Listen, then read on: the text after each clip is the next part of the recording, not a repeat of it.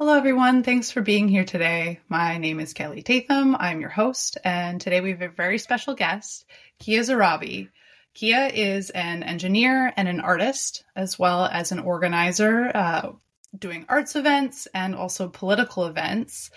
He last weekend was part of a team who put on the 1-year anniversary rally for Mahsa Amini, who was killed on September 16th by the Iranian regime for not wearing a hijab.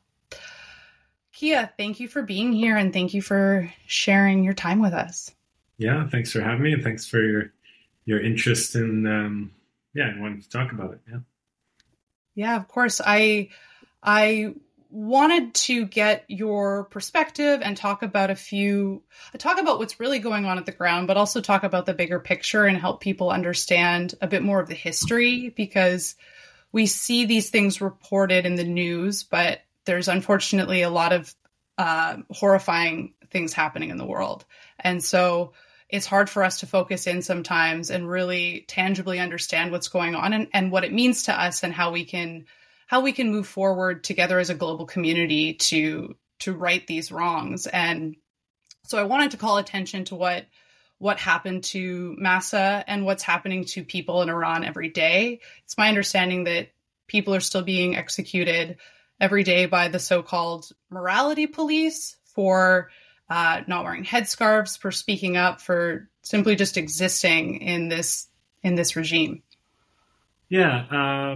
So as far as I think what you said at the very beginning, like with so Mahsa Amini, she was visiting Tehran. She lived in another region of Iran, and she was visiting with her family. It wasn't that she wasn't wearing the hijab. She actually had the headscarf. I guess she had a little bit of hair showing, which is typical. A lot of women do that, or maybe that her pants were not long enough, or something like that. So there's a lot of ridiculous dress code requirements, and so they found whatever reason they stopped her, and they detained her, and then they actually beat her to death into a coma, and she died. So that was a big controversy because at first the government's obviously denied it, and but it was proven that, not in the courts, but it was proven there was clear evidence. Everyone was the doctor that treated her, people that witnessed it, that she was beaten to death. And so in Iran, this has always been an issue since the start of the Islamic Revolution, which was in 1979.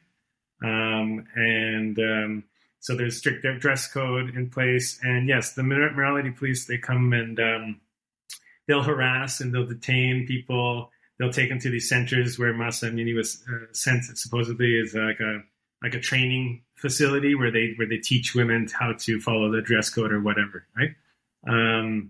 That's still going on. We've seen this. I mean, there's always acts of defiance. There's always people that are protesting against it. I mean, it happened.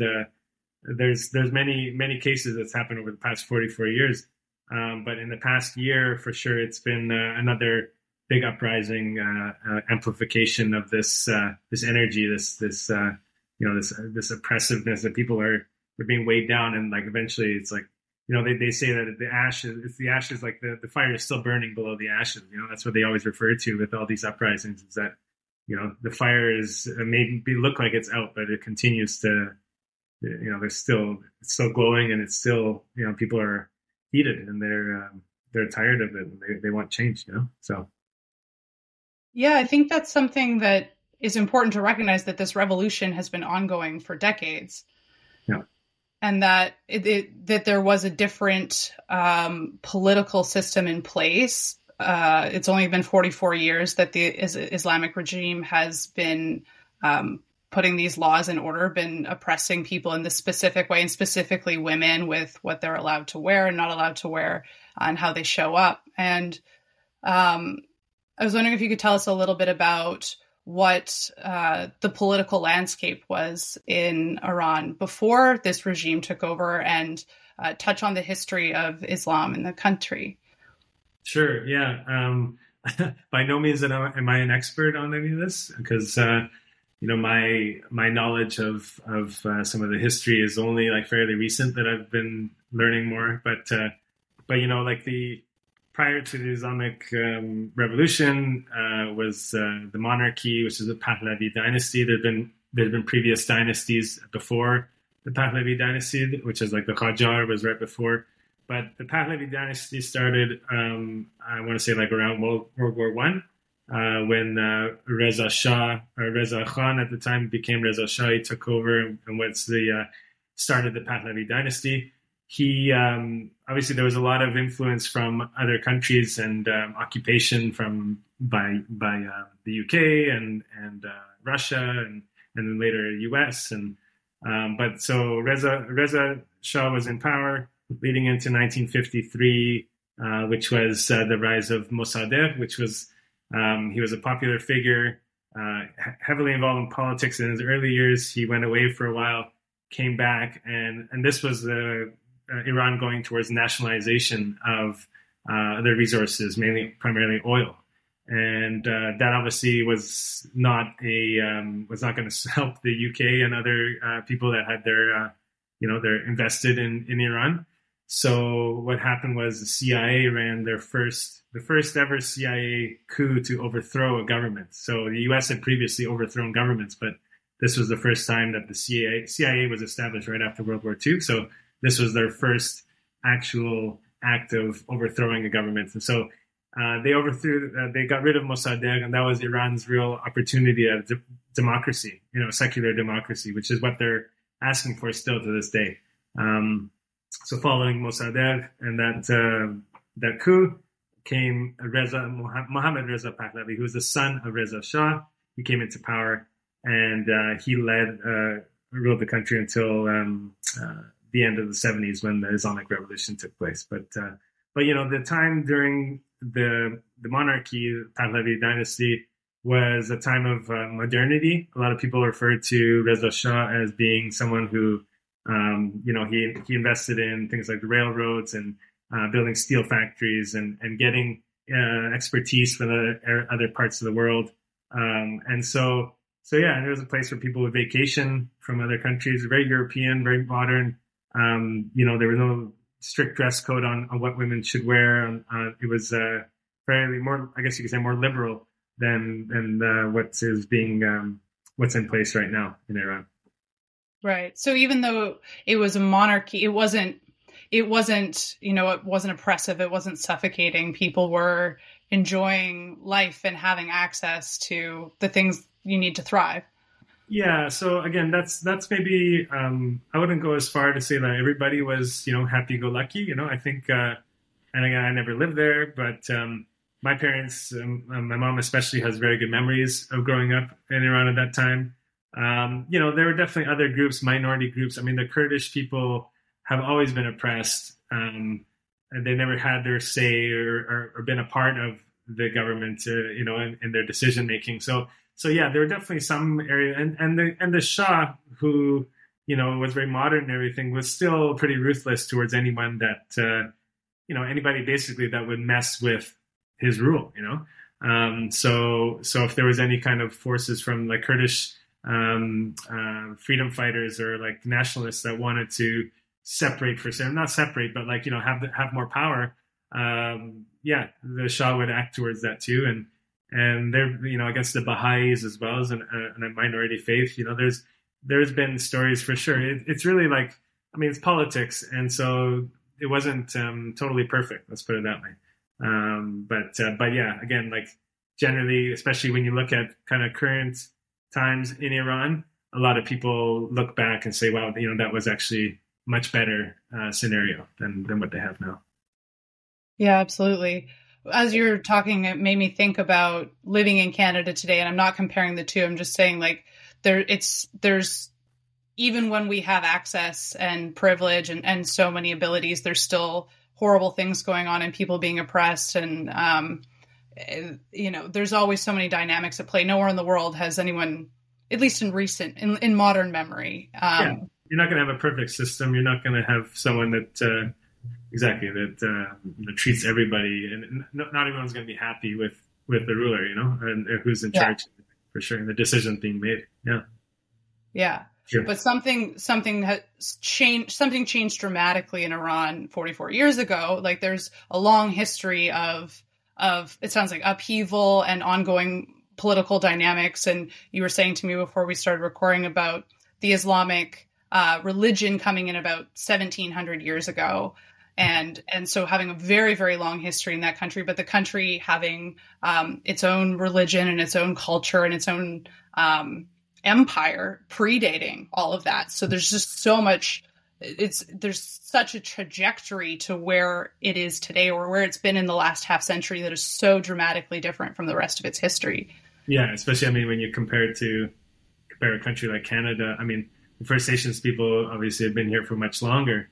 But you know, in Iran, there's been rulers and people trying to occupy, and just like, it's wild how much history there is, and all the events that have taken place, you know, to get to where we are. So it's good. I mean, for me, I love to learn about history. I'm fascinated by it. And so to learn more about, you know, the area where, you know, my ancestors are from, kind of thing, is even more, you know, satisfying, kind of thing, I guess you could say. And it helps to paint the picture of what's taking place. Because I never had any formal education about the history in Iran. My friends that I've gotten to know, people that come out to the protests and stuff, they all grew up in Iran. So they have like a real strong knowledge for these things, because a lot of that stuff's been taught to them growing up, and it's just kind of around them, you know?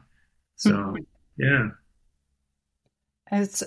I'll just touch on this briefly, because sometimes on this podcast we talk about alchemy, and it's through my studies of alchemy that I've learned about Zoroastrianism, and been very curious to learn more of that. I've just started reading this book, In Search of Zarathustra, and it talks about how Nietzsche discovered his teachings, and then kind of through his perspective then put them out into the world. So a lot of people through philosophy know these ideas of like God is dead, based on what Nietzsche's interpretation, but below that, you know, that was his ability to tap into that. And then there's such these beautiful simplistic teachings that also look at the constructs of good and evil. And I'm getting away from myself now, but I wanted to bring that up because it's so interesting. Yeah.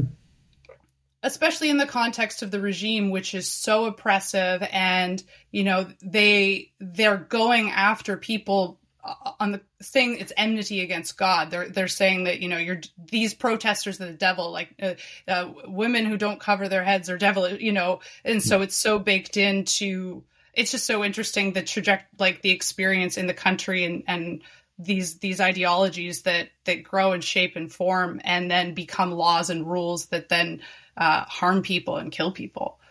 Oh yeah, and you know, this is another thing that I've learned more and more through talking to people and just kind of doing my own research, is like the Islamic, you know, the people in charge right now. They've been instilling this fear. There's always been this thing about, like, you know, death to America, death to anyone that's against us, kind of thing. And they've been doing this in like mosques. You know, people go for prayer. It's like, it's drilled into people's minds. This like fear, always be on guard, fearful. And it's, you know, that's going to mess with the population over time, you know? And so much trauma and so much heavy fear. And then speaking of fear, the other thing, kind of to bring it back to what we've been seeing with these protests and everything inside of Iran, these people have reached this point, and it's Gen Z, you know, like they say, a lot of the younger generation, generally speaking, I think that's kind of where you'll see people coming out and rising up is like the younger generation that is I guess you could argue they're more naive in a way, but you need to have some of that naivety to actually make some change happen, or believe that some change can happen. Because, you know, as we get older, we become more cynical and, you know, the system and all this kind of thing, right? But what we're seeing is that people are reaching the point where, like, you know, this threshold of fear is being surpassed, and they're like, I got nothing to lose. I'm going to go out in the streets, and there's a good chance that I'm going to get shot and killed. You know, they're shooting kids in the eyes, in the genitals. That, you know, this is what they're doing. So there've been lots of kids that went blind, you know, in one of their eyes from this. But like, they're going out there literally risking their lives. You know, this is peaceful protest. This is coming out, voicing their concerns. And they've reached this fear threshold, which is scary for the regime, because, you know, if the regime feels like they have control over everybody, that's great. But once you see that people are not scared of them anymore, that's when shit gets real. That's when like, yeah, and that's what we've been seeing. So yeah. Anyway, it's kind of like talking like about that. It does give me some hope. Obviously there's been a lot of deaths and a lot of people that have been detained, and but the regime knows that this is a problem for them. Needs to be addressed if they want to hold on to power, and that's what they're doing. They're using force. So they're using force in the country and outside of the country. You're just telling me about an organization in London that had to move to LA because they were advocating against the regime. Yeah. I mean, no, it wasn't that they were advocating against the regime, but they're so inside Iran. The news that we get, they don't allow foreign reporters inside of Iran. So this is kind of the thing. So everything is controlled by the regime. That propaganda is being sent out through their news agencies. The only outdoor news sources outside of Iran that report on Iran, they're owned by foreign other governments. So like Iran International is this one you were talking about. They have a base in the UK. They do reporting that, it may be slightly biased, but it's reporting that's not coming from the regime directly. So they'll find other sources, people inside the country that report to them or have other ways. And so, yeah, the thing is the regime has its tentacles all around the world. And there's all these different cases of, these spies, these people that are out looking out for the regime and causing trouble or being hired to threaten people, what have you, abducting people, all that kind of thing. So, yeah, this news agency, they ended up moving locations because I think their staff were getting too many threats, likely. There's another woman named Masi Alinejad, and she's, she has been very outspoken against the regime. She lives in New York. There's people have their own viewpoints of who she is or what she's up to and all that kind of thing. But she's been very vocal, and the FBI got involved. There were 3 Eastern European guys that have ties to the Islamic Republic, and that were trying to basically take a hit on her. They were gonna shoot her, kill her in broad daylight, and so the FBI captured those guys. So these guys are all over the place, and and it ties back to that whole thing about fear. Like I know people that have left Iran have been here for many years, but people don't talk about certain things in the community because there's this fear that lack of trust. You don't know who's listening. You don't know it's the whole thing about Big Brother. It's a real thing, and I haven't realized it until more recently in the past year or so that how widespread it is in our community and how that fear, that trauma exists. So, yeah. Yeah, I hear that. And it makes me think of the infighting I've seen in organizations and communities fighting for liberation and how we're all in survival mode and, responding. And it's how difficult it is to trust, I think really is that people are struggling with trust because they've been, inundated. Their whole lives have been on edge in a way because either they've grown up in these spaces where they're violently oppressed or they're subtly oppressed in like we all are in this modern paradigm of separation and, having to achieve the cost of living and so on. But it's so powerful to know that there's so many people out there fighting with full abandon.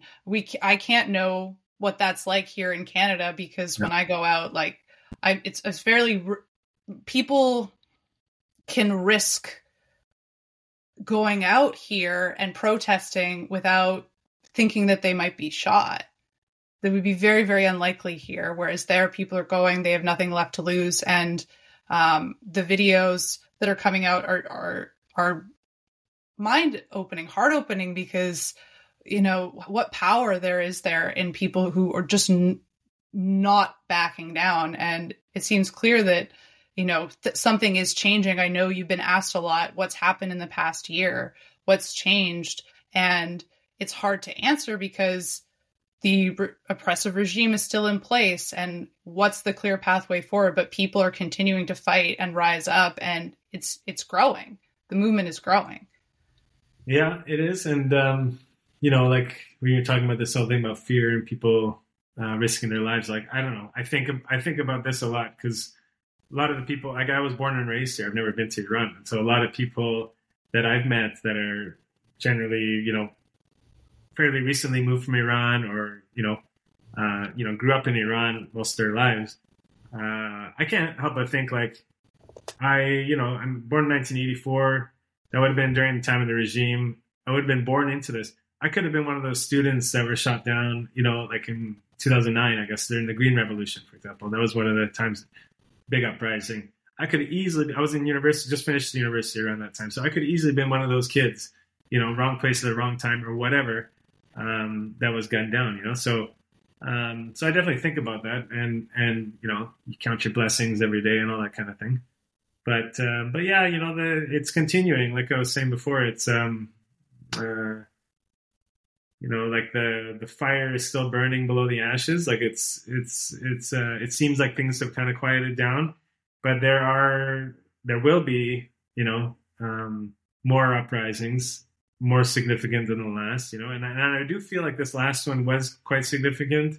It got a lot more attention worldwide, I believe. And I also, and again, I don't know, this is totally my perception, but I feel like more people in the diaspora have gotten involved or become more aware. I think that's also credit to the younger generation. I feel like the younger generation has this different level of self-awareness, and are kind of like looking out for these types of issues that are taking place. And so, yeah, it seems like more people have been educating themselves and that message has been spreading.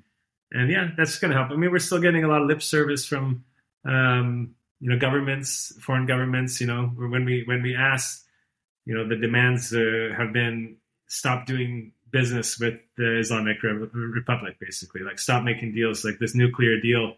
If they got nuclear power, they're going to use it. Like, it's like kind of, if you make deals with them and relieve sanctions, yes, the idea is that it's going to help the people in the country get more access to resources and things. But the fact is that the Islamic Republic does not give a shit about the people in Iran and are not supporting the people in Iran. So that's just kind of filling their pockets as a result. So, putting them on the terrorist list, we've been asking about this for years. And, there's just excuses and it's just the same old kind of thing, unfortunately, from Western governments, I'd say. But all the people want is to get rid of this regime and for Iran to be able to run its own secular democracy. That's kind of the main message. They should be able to govern themselves. They've got tens of thousands of prisoners, political prisoners right now in jail inside Iran. They have brilliant minds. These are brilliant people that are doing work from inside prisons. And then also people in the diaspora that are just waiting for an opportunity to go home, and to run their own government. This is kind of the thing. It's like Iran's never been given the opportunity to rule itself. And so that's kind of what we're still pushing for. And I hope to go visit Iran. I will go at one point, ideally that's going to be when the regime has fallen, which would be a great time to go and celebrate, Yeah, absolutely. Wow. Yeah. Thank you. We'll share some links in the bio for places people can follow and stay up to date with what's going on so they can continue to be engaged. What I'm hearing is no business with terrorists. They are terrorists and there should be no business done with them, and that our governments need to be firm with that. And beyond that, for people to hold that awareness, I think is important to recognize that the Islamic Republic needs to be dealt with in an immediate matter of seriousness. Is there anything else that you want them to know or advocate for, any action steps they can take? Yeah, I think the main thing would be to, educate yourself on what's happening. I can send you some kind of book links. There's a couple of podcasts that I could recommend too, just try to learn a little bit more about what's taking place. Ask your friends, if you have any Iranian friends, ask them if they know some updates. But yeah, I think when people kind of understand the issues and have more awareness around that, I think they will realize that that's not like a reality that anybody should live, you know. And this is kind of what I keep going back to is when I see these stories.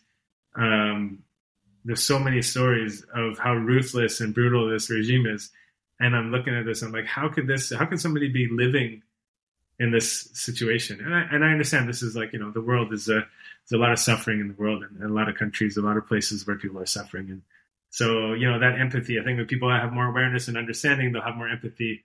And yeah, you know, we have the ability to speak out. We can contact and harass our politicians to, you know, to kind of help change some of these viewpoints that are currently held in the government. I mean, we follow the U.S. In fact, unfortunately, Canadians, you know, like the government just does whatever the U.S. does, and so it's difficult. But the more people that we have pushing for change, you know, better chance we have at actually seeing it. So yeah. Right on. Wow. Thank you so much for joining us. Okay. It's been really Thank nice you. talking. Thanks. See ya.